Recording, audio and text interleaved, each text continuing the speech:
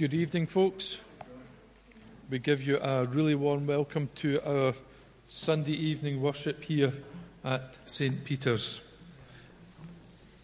As we come to worship, let's hear what God's word says in Psalm 42. As the deer pants for streams of water, so my soul pants for you, my God. My soul thirsts for God, the living God. And we pray that that thirst will be met this evening as we hear his word preached to us. We're going to start by singing. We'll stand and sing what is my favourite carol. I'm allowed to say that. O come, Emmanuel. So if we stand, the band will start and then we'll stand and sing the whole hymn.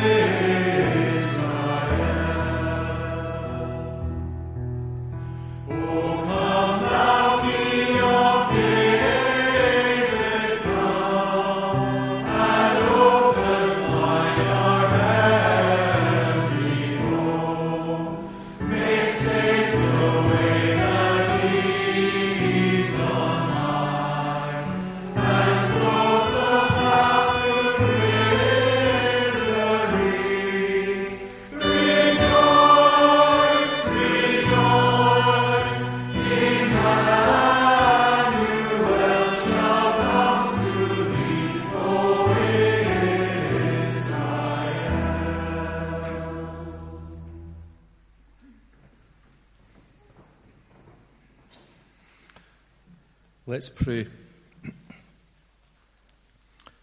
Heavenly Father, we come to you this evening and we bless you that you are our Creator, our Sustainer, the one who does all things good.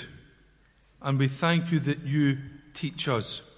We thank you that you teach us from what we see round about us, but more especially we thank you that you teach us and feed us from Scripture.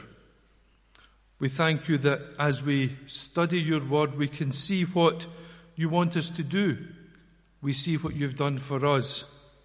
We see what you have promised to us, and we see all that you have given us in Jesus.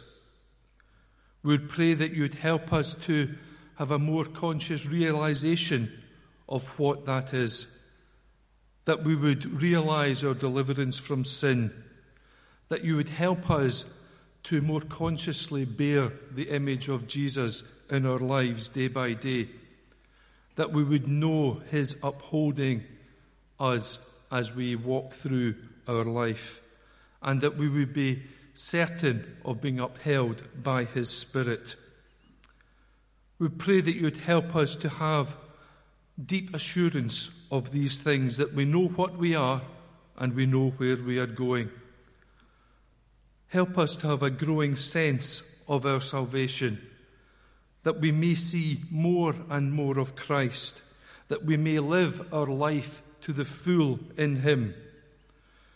Give us a closer knowledge of Jesus, that we might bring forth more fruit in our lives, and that we might be able to surrender all that we have to him and serve him more completely.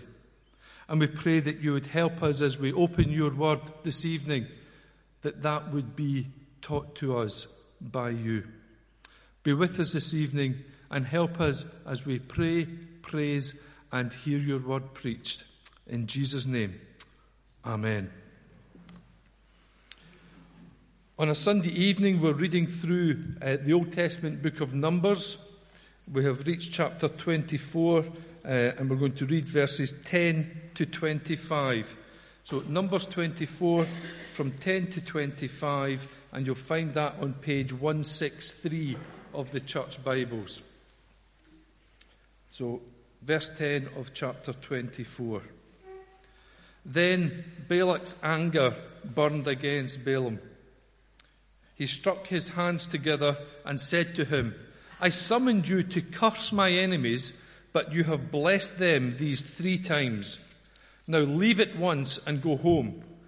I said I would reward you handsomely, but the Lord has kept you from being rewarded. Balaam answered Balak, Did I not tell the messengers you sent me? Even if Balak gave me his palace filled with silver and gold, I could not do anything of my own accord, good or bad, to go beyond the command of the Lord. And I must say only what the Lord says. Now I am going back to my people, but come, let me warn you of what this people will do to your people in days to come. Then he uttered his oracle. The oracle of Balaam son of Beor, the oracle of one whose eye sees clearly, the oracle of one who hears the words of God, who has knowledge from the Most High, who sees a vision from the Almighty, who falls prostrate and whose eyes are opened. I see him, but not now. I behold him, but not near. A star will come out of Jacob, a scepter will rise out of Israel. He will crush the foreheads of Moab, the skulls of all the sons of Sheth.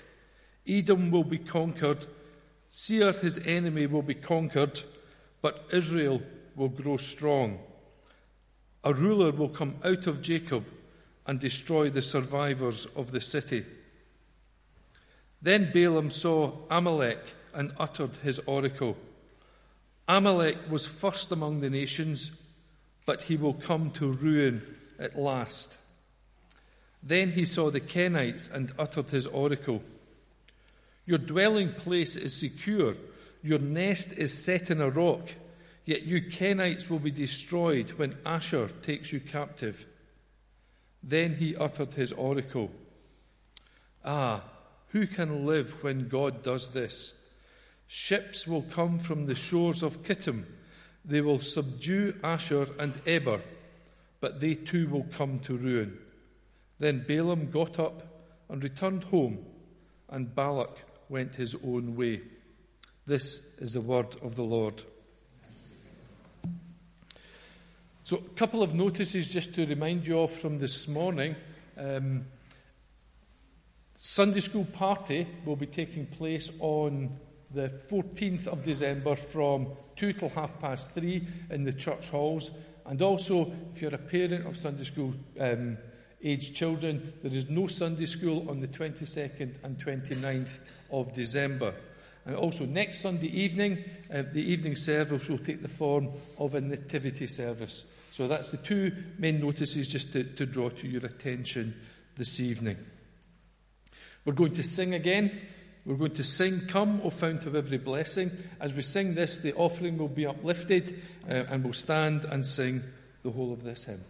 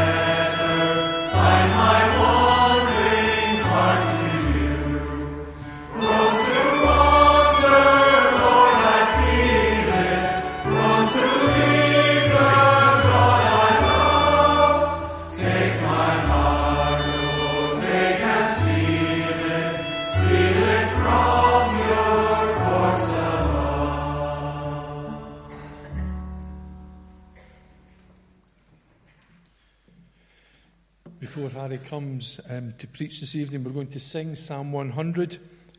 We'll be singing a cappella.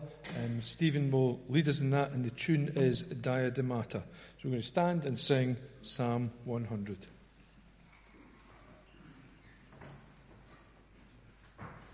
Shout to the Lord with joy, all who to earth belong. Adore the Lord with joyful hearts, and come to His song. Know that the Lord is God. He made us as His own. We are the sheep for whom He cares. His people is alone.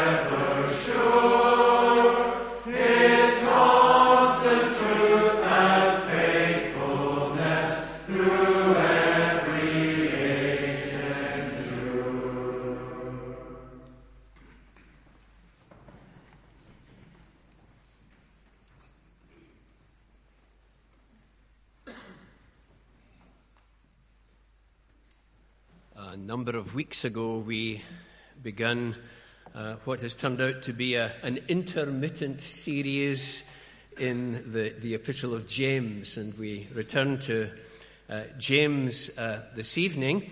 We're going to read in chapter 2, verses 1 through to 13. Previously, we've examined verses 1 to 7, but for the sake of some kind of continuity, we'll read the whole passage this evening. James 2, from the first verse. My brothers, as believers in our glorious Lord Jesus Christ, don't show favoritism. Suppose a man comes into your meeting wearing a gold ring and fine clothes, and a poor man in shabby clothes also comes in. If you show special attention to the man wearing fine clothes and say, "Here is a good seat for you," but say to the poor man, "You stand there," or "Sit on the floor by my feet," have you not discriminated among yourselves and become judges with evil thoughts? Listen, my dear brothers, has not God chosen those who are poor in the eyes of the world to be rich in faith and to inherit the kingdom he promised to those who love him? But you have insulted the poor. Is it not the rich who are exploiting you? Are they not the ones who are dragging you into court? Are they not the ones who are slandering the noble name of him to whom you belong? If you really keep the royal law found in Scripture, love your neighbor as yourself, you are doing right. But if you show favoritism, you sin and are convicted by the law as lawbreakers. For whoever keeps the whole law and yet stumbles at just one point is guilty of breaking all of it. For he who said, "Do not commit adultery," also said, "Do not murder." If you do not commit adultery but do commit murder, you have become a lawbreaker. Speak and act as those who are going to be judged by the law that gives freedom, because judgment without mercy will be shown to anyone who has not been merciful. Mercy triumphs over judgment. Well, now, the phrase "using a sledgehammer to crack a nut" implies using stronger measures than are necessary to solve a problem. Is that what James is doing here in chapter 2 as he addresses the theme of discrimination? Certainly not. He sees the nut of discrimination to be such a significant impediment both to our personal spiritual development and corporate church growth that in verses 8 to 13 he continues to hammer away, showing just how much discrimination is a violation of God's law. And there are four things I want us to look at from the passage this evening. The first is doing what is right. The second is doing what is loving. Thirdly, doing what is uniform and consistent. And finally, behaving as those who are accountable. Well then, doing what is right, verse 8, or righteous. That is James' expectation of believers. For they belong to the kingdom of God. Verse 5 makes that clear. And the king has published his principles of conduct to govern the lives of his subjects. It's called here by James the royal law. Now, I know the word law causes a lot of Christians to get a little bit jittery, and they recite their Christian mantra, we are not under law, we are under grace. But come now, Scripture does not imply that Christians have carte blanche to behave as they like. Once we recognize that the law was never intended to be a means of securing God's pardon or earning his favor, then we need to ask, what is the purpose of the law? A number of answers can be given to that question, but I want to suggest this evening that the answer becomes clearer as we ask, when was the law given? Did Moses address the Hebrew slaves in Egypt and say, listen, fellows, keep the law of God and he will deliver you from bondage? No, that's not what happened. The law was given to a redeemed people, a rescued people, those whom God has adopted as his own. Out of Egypt I have called my son.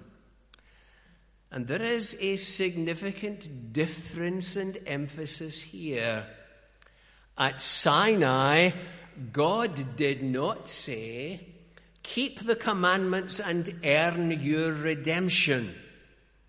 He said, since I have graciously redeemed you, this is how I expect you to live as my redeemed children, as the subject of your King. These commandments of God are not arbitrary, not like so many human codes of conduct created by the inventive minds of men.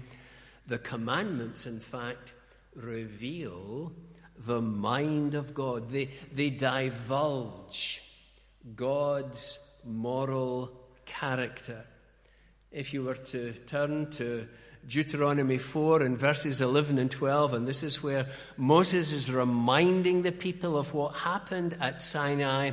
Listen to what he says.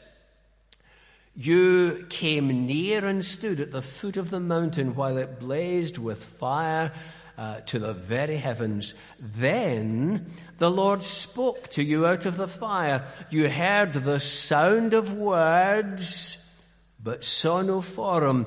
There was only a voice. Now, what's happening there? God's revelation of himself found expression not in a visible manifestation, but in words, in the Ten Commandments. And it's only as we learn to delight in God's law that we can begin to delight in him, and with the Spirit's help, reflect his character. In the early years of my ministry, I visited a home where a 5-year-old girl was playing in her bedroom. And things suddenly went very quiet. Now, that's an ominous sign if you've got a 5-year-old.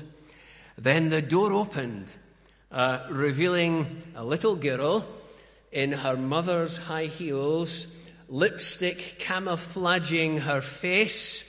Look, Mummy, she said with a smile, now I'm just like you. And a tear came to her mother's eyes. But the point being, do we long to say to God, Father, I really want to be like you. I want to reflect what you are like in my life. Well, how does that happen? Quite simply by having our lives conformed to the royal law. Only here in the New Testament is the term royal law used. I believe because James wants us to focus upon the source of the commandments. Why? For our attitude towards God's law will reflect our attitude towards God himself. There's a very obvious and clear application here. To ignore God's law is to ignore God. And that's not doing right. Doing what is right, doing what is loving. The royal law is described in verse 8 as the law of love. And you'll remember when Jesus was tested by the religious leaders and was asked, which is the greatest commandment? What kind of answer did they expect? Did they hope that he might say, the age of the law is past, and I've come to abolish it and to usher in something completely new? Well, how did Jesus reply?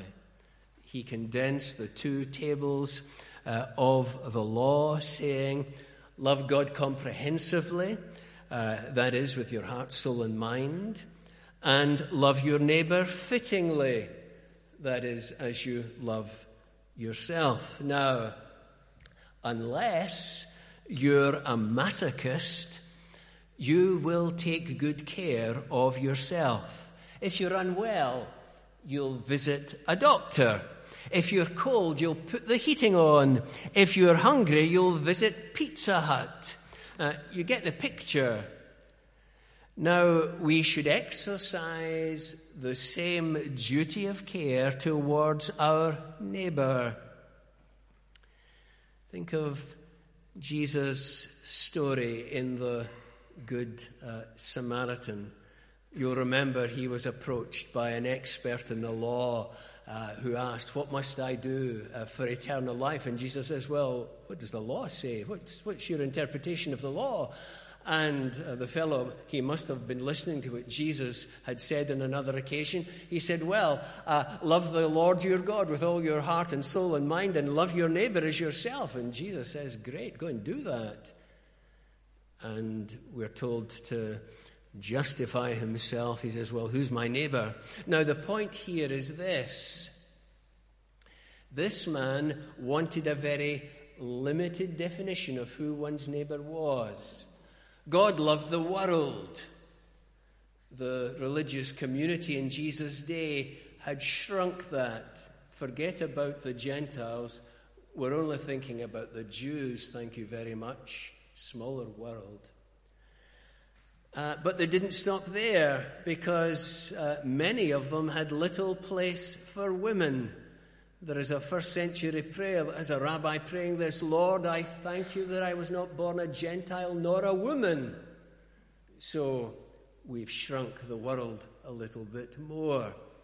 And then they had really no place for publicans and sinners.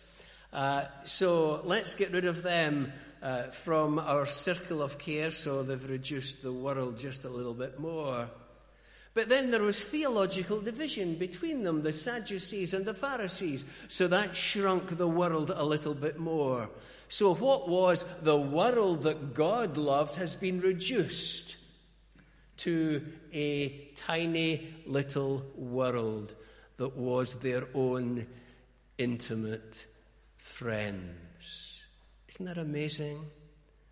And Jesus told, you'll remember, the story of the Good Samaritan to shatter that world view.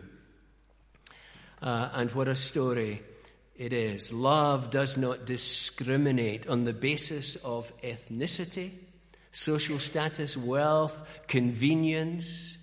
Have you noticed our society increasingly lays stress on the emotional nature of love? We've reduced it to a mushy sentimentality which allows us to see need and to walk past on the other side of the road and say, oh, what a shame. Isn't it sad? See them suffering. Well, that is the kind of response that James is going to explode in great measure in verses 15 and 16, but that's another sermon. The point being, we need to ask, are we in danger of losing sight of our duty of care towards one another? The very word duty has been devalued, and emotion, what feels good, has replaced it. But genuine love is not so much an expression of feeling, it's an expression of the will.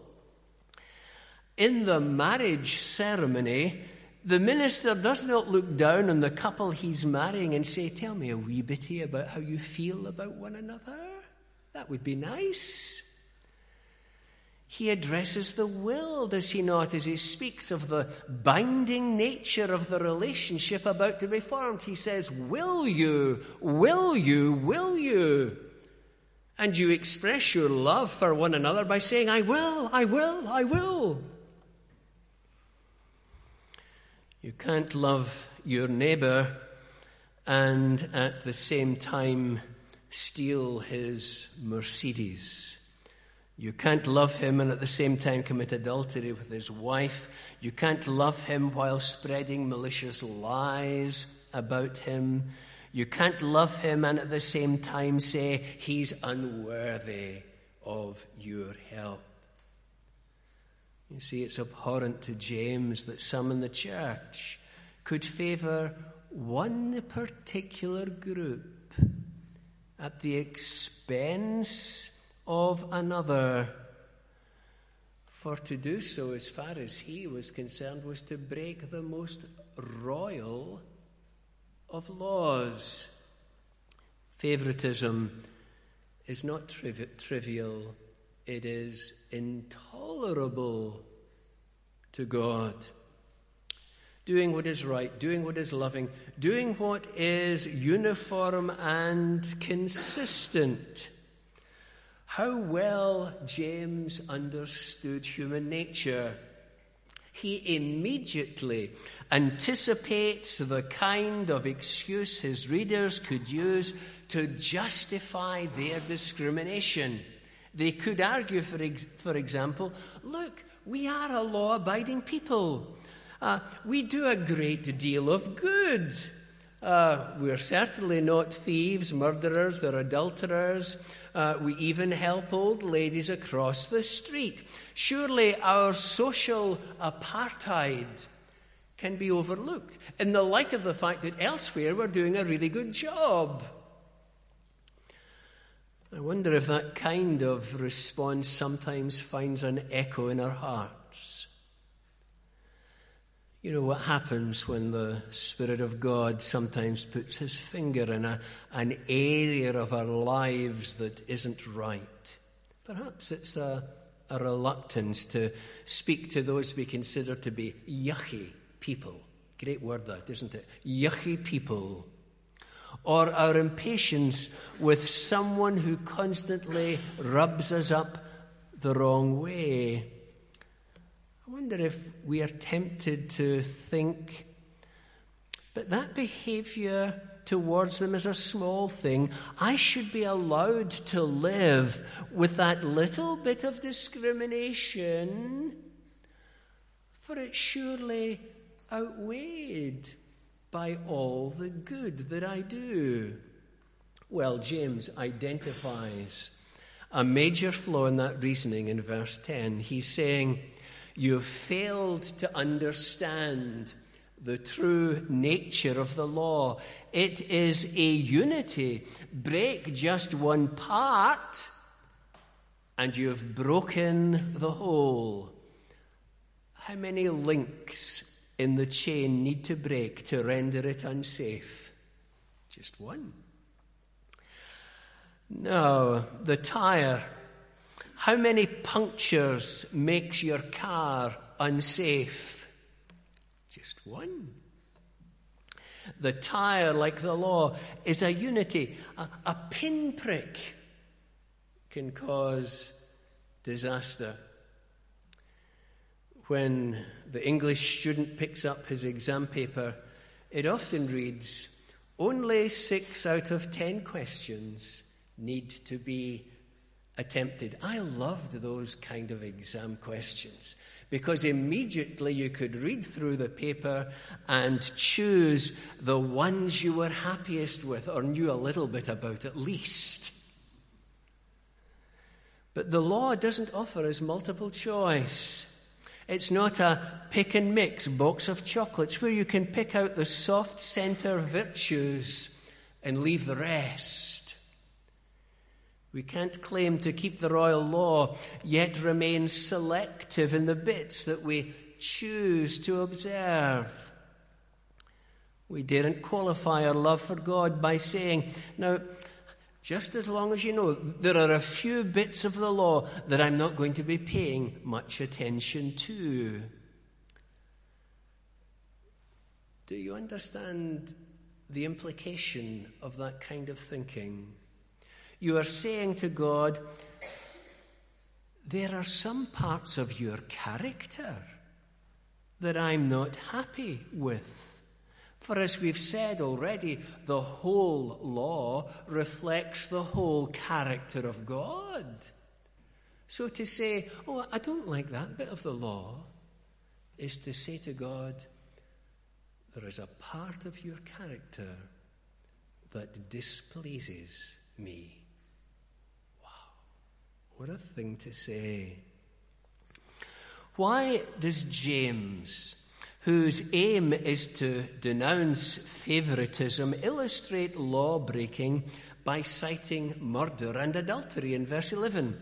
Surely his readers would heave a sigh of relief saying, I'm off the hook. I'm not guilty of those sins. I'm off the hook. Well, you may remember when Jesus spoke to those who prided themselves in their law-keeping in the Sermon on the Mount in Matthew 5, 21 to 30, he used the same 2 commandments. And he drove them inward, equating anger with murder and lust with adultery. If this was in James's mind, then we can argue by extension.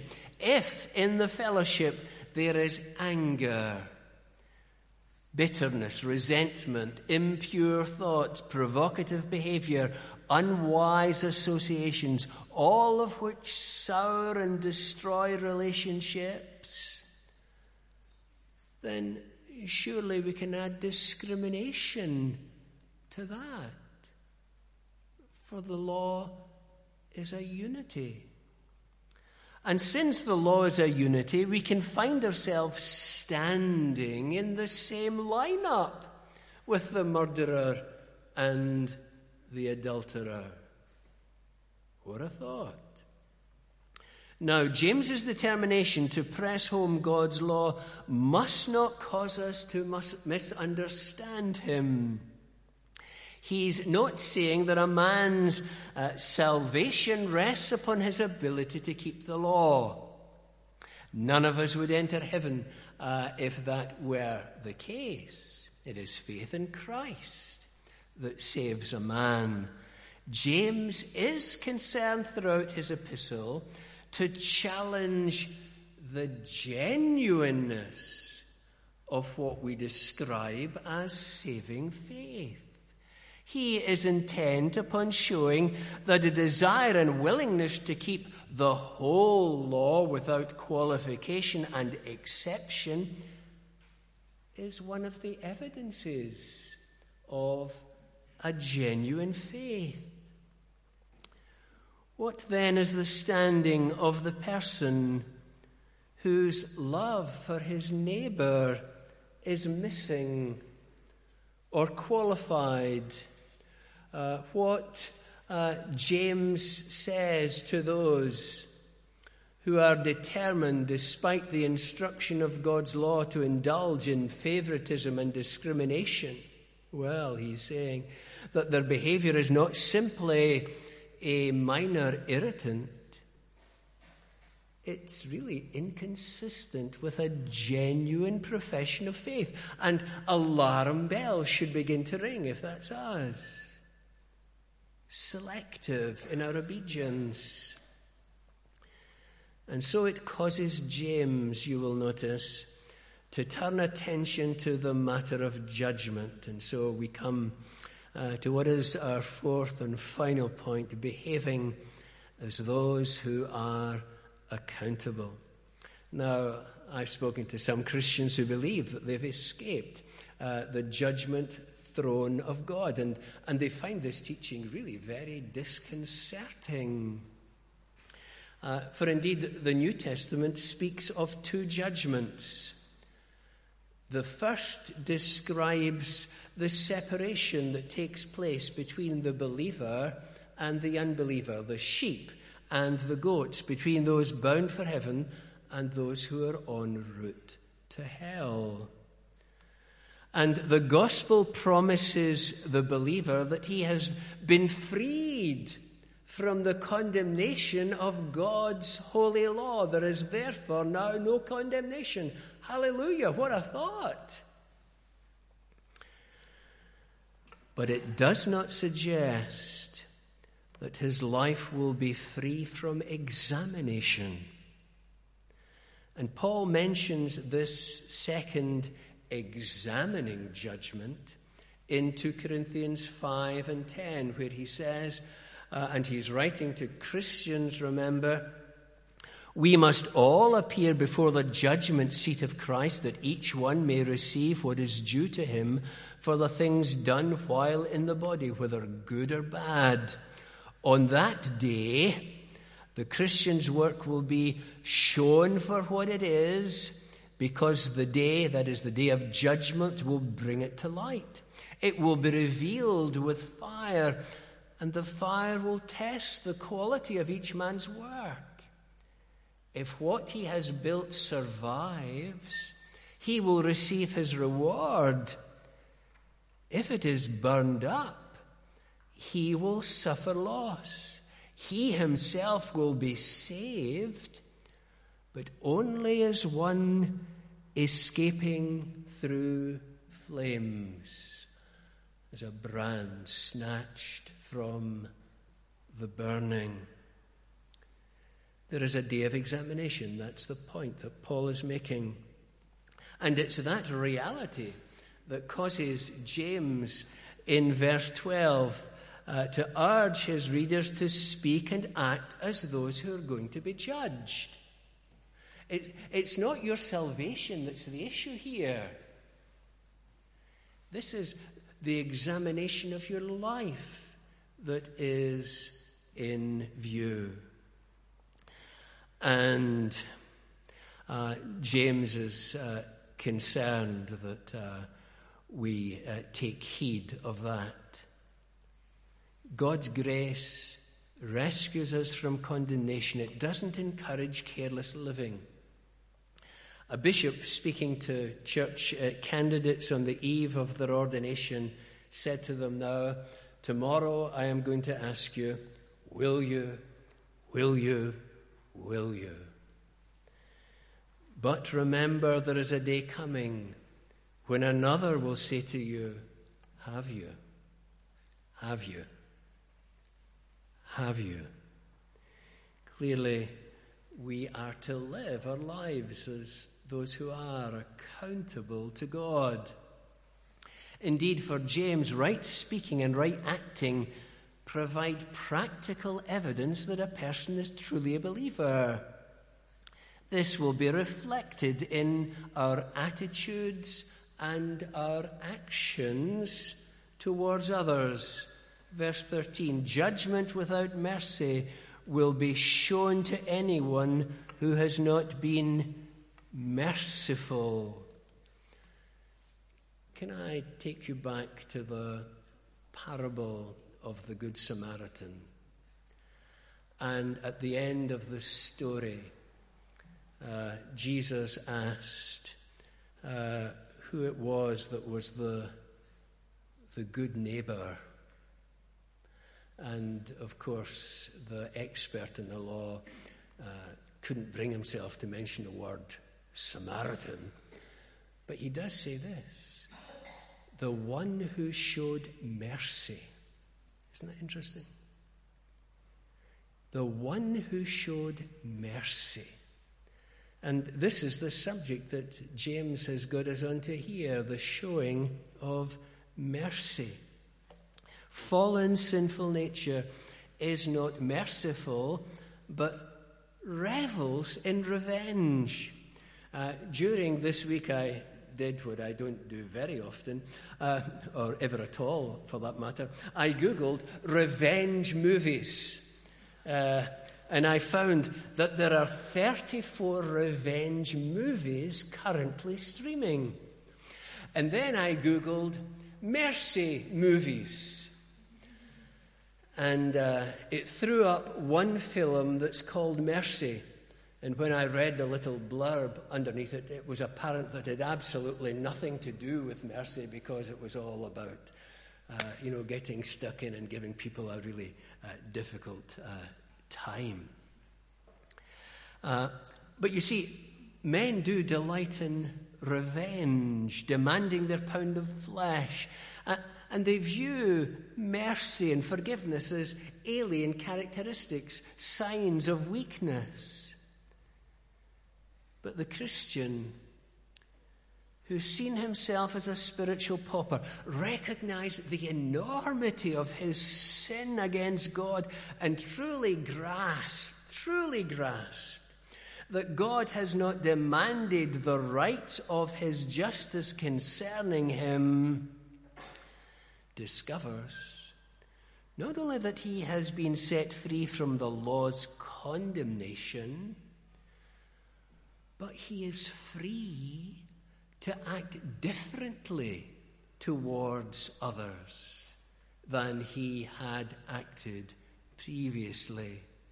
You see, overwhelmed by the mercy of God, how can he fail to be merciful to others? He has both incentive and empowering to act differently. We sing of the cross. Mercy there was great, and grace was free. Pardon there was multiplied to me. There my burdened soul found liberty at Calvary. Liberty from the condemnation of the law. Liberty to behave differently than I had done previously. Two liberties. If Jesus dwells in our hearts by faith, then so too does his mercy. We really can't separate the one from the other. The man who is merciless and pitiless has clearly never truly tasted the wonder of God's mercy. A point made by Jesus in the parable of the unmerciful servant in Matthew 18, you'll remember, having received mercy from the king, to whom he owed a vast sum, millions of pounds. He discovered a colleague who owed him something like a £5, a paltry amount. He had received mercy. He refused to bestow mercy, and he was recalled into the presence of the king because he proved that he hadn't truly tasted, valued, and appreciated the king's mercy. And so what he thought had been the mercy that had been freely bestowed upon him was withdrawn. Well, says James, a failure to be merciful to others, to forgive others, is pulling the plug on God's mercy. Now, clearly, he's not implying that we earn God's mercy by being merciful to others, but by failing to bestow mercy, we're really making it clear that we've really never truly experienced the mercy of God. If we had, it would have blown us away. It would have blown our minds. Authentic mercy shines brightest when directed towards those who've wronged us, those over whom we have power to do both harm and to humiliate. To say, the debt's cancelled because a greater debt, my debt, has been cancelled by God.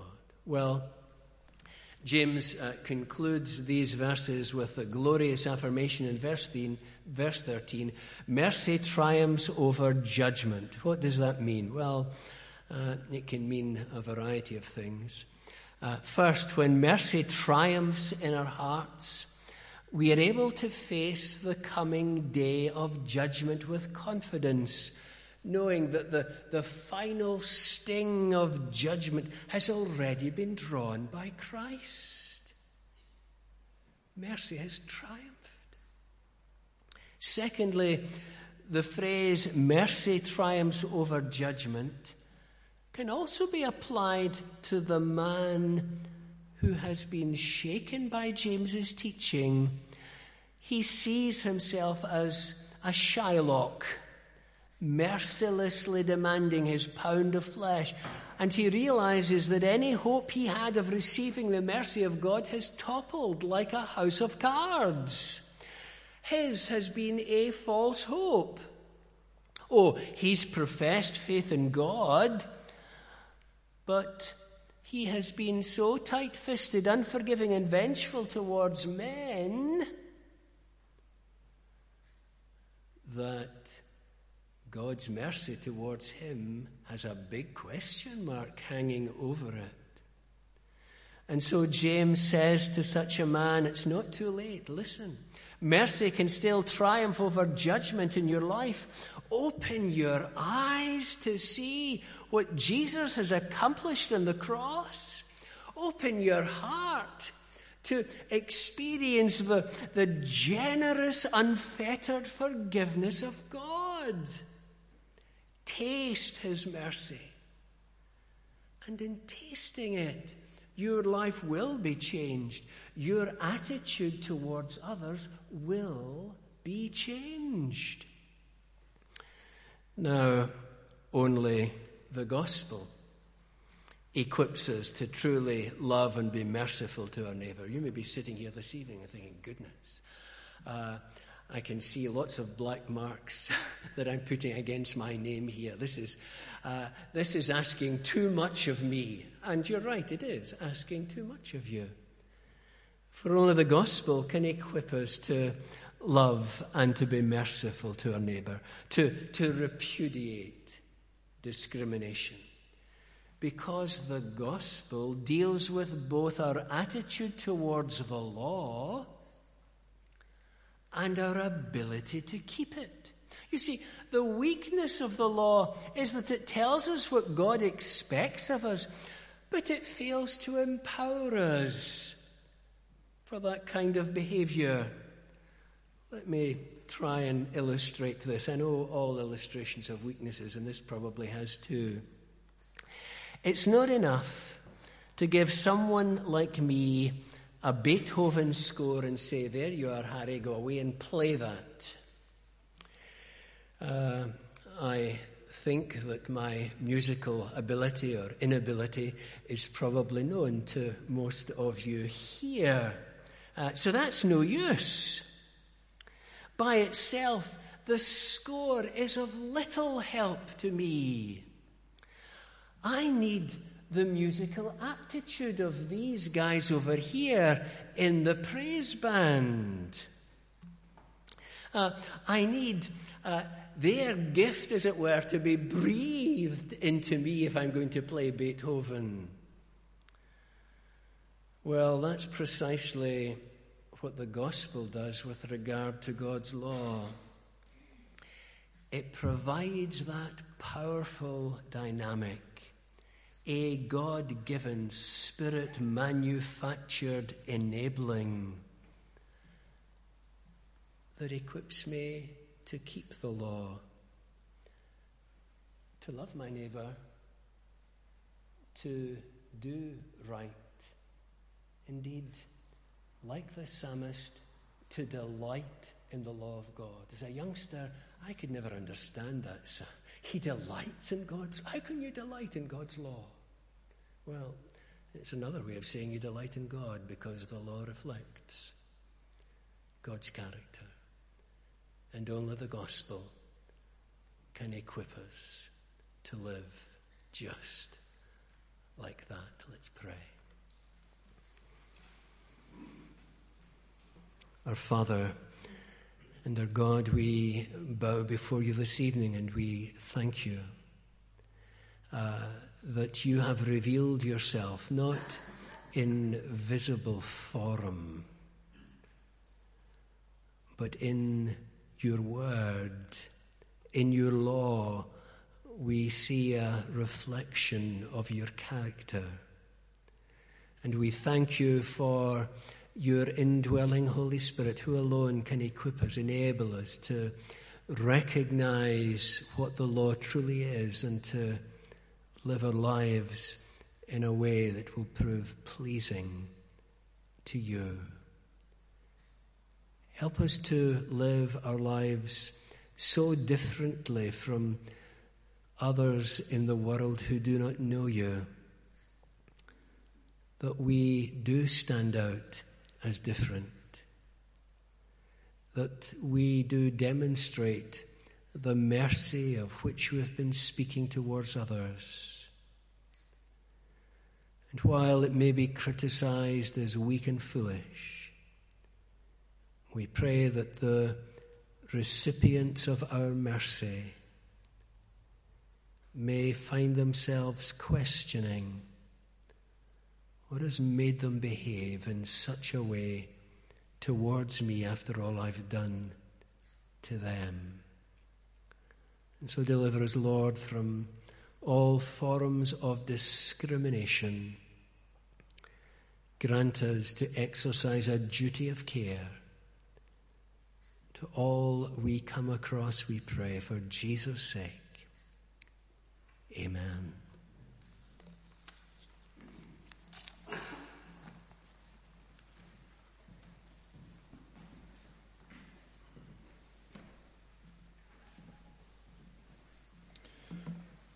We're going to close this evening by singing together.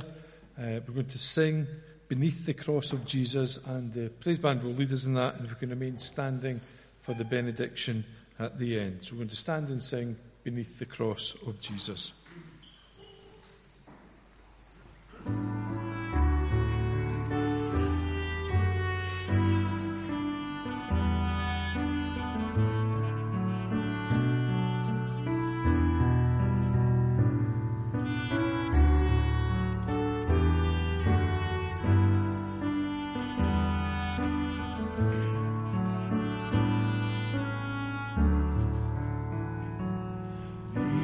Beneath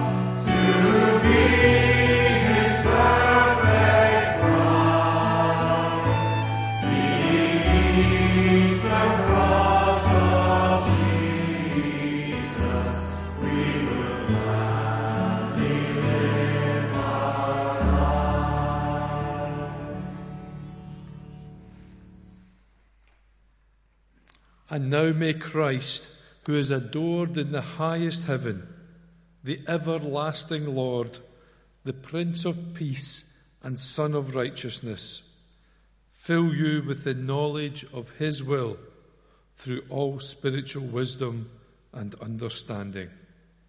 Amen.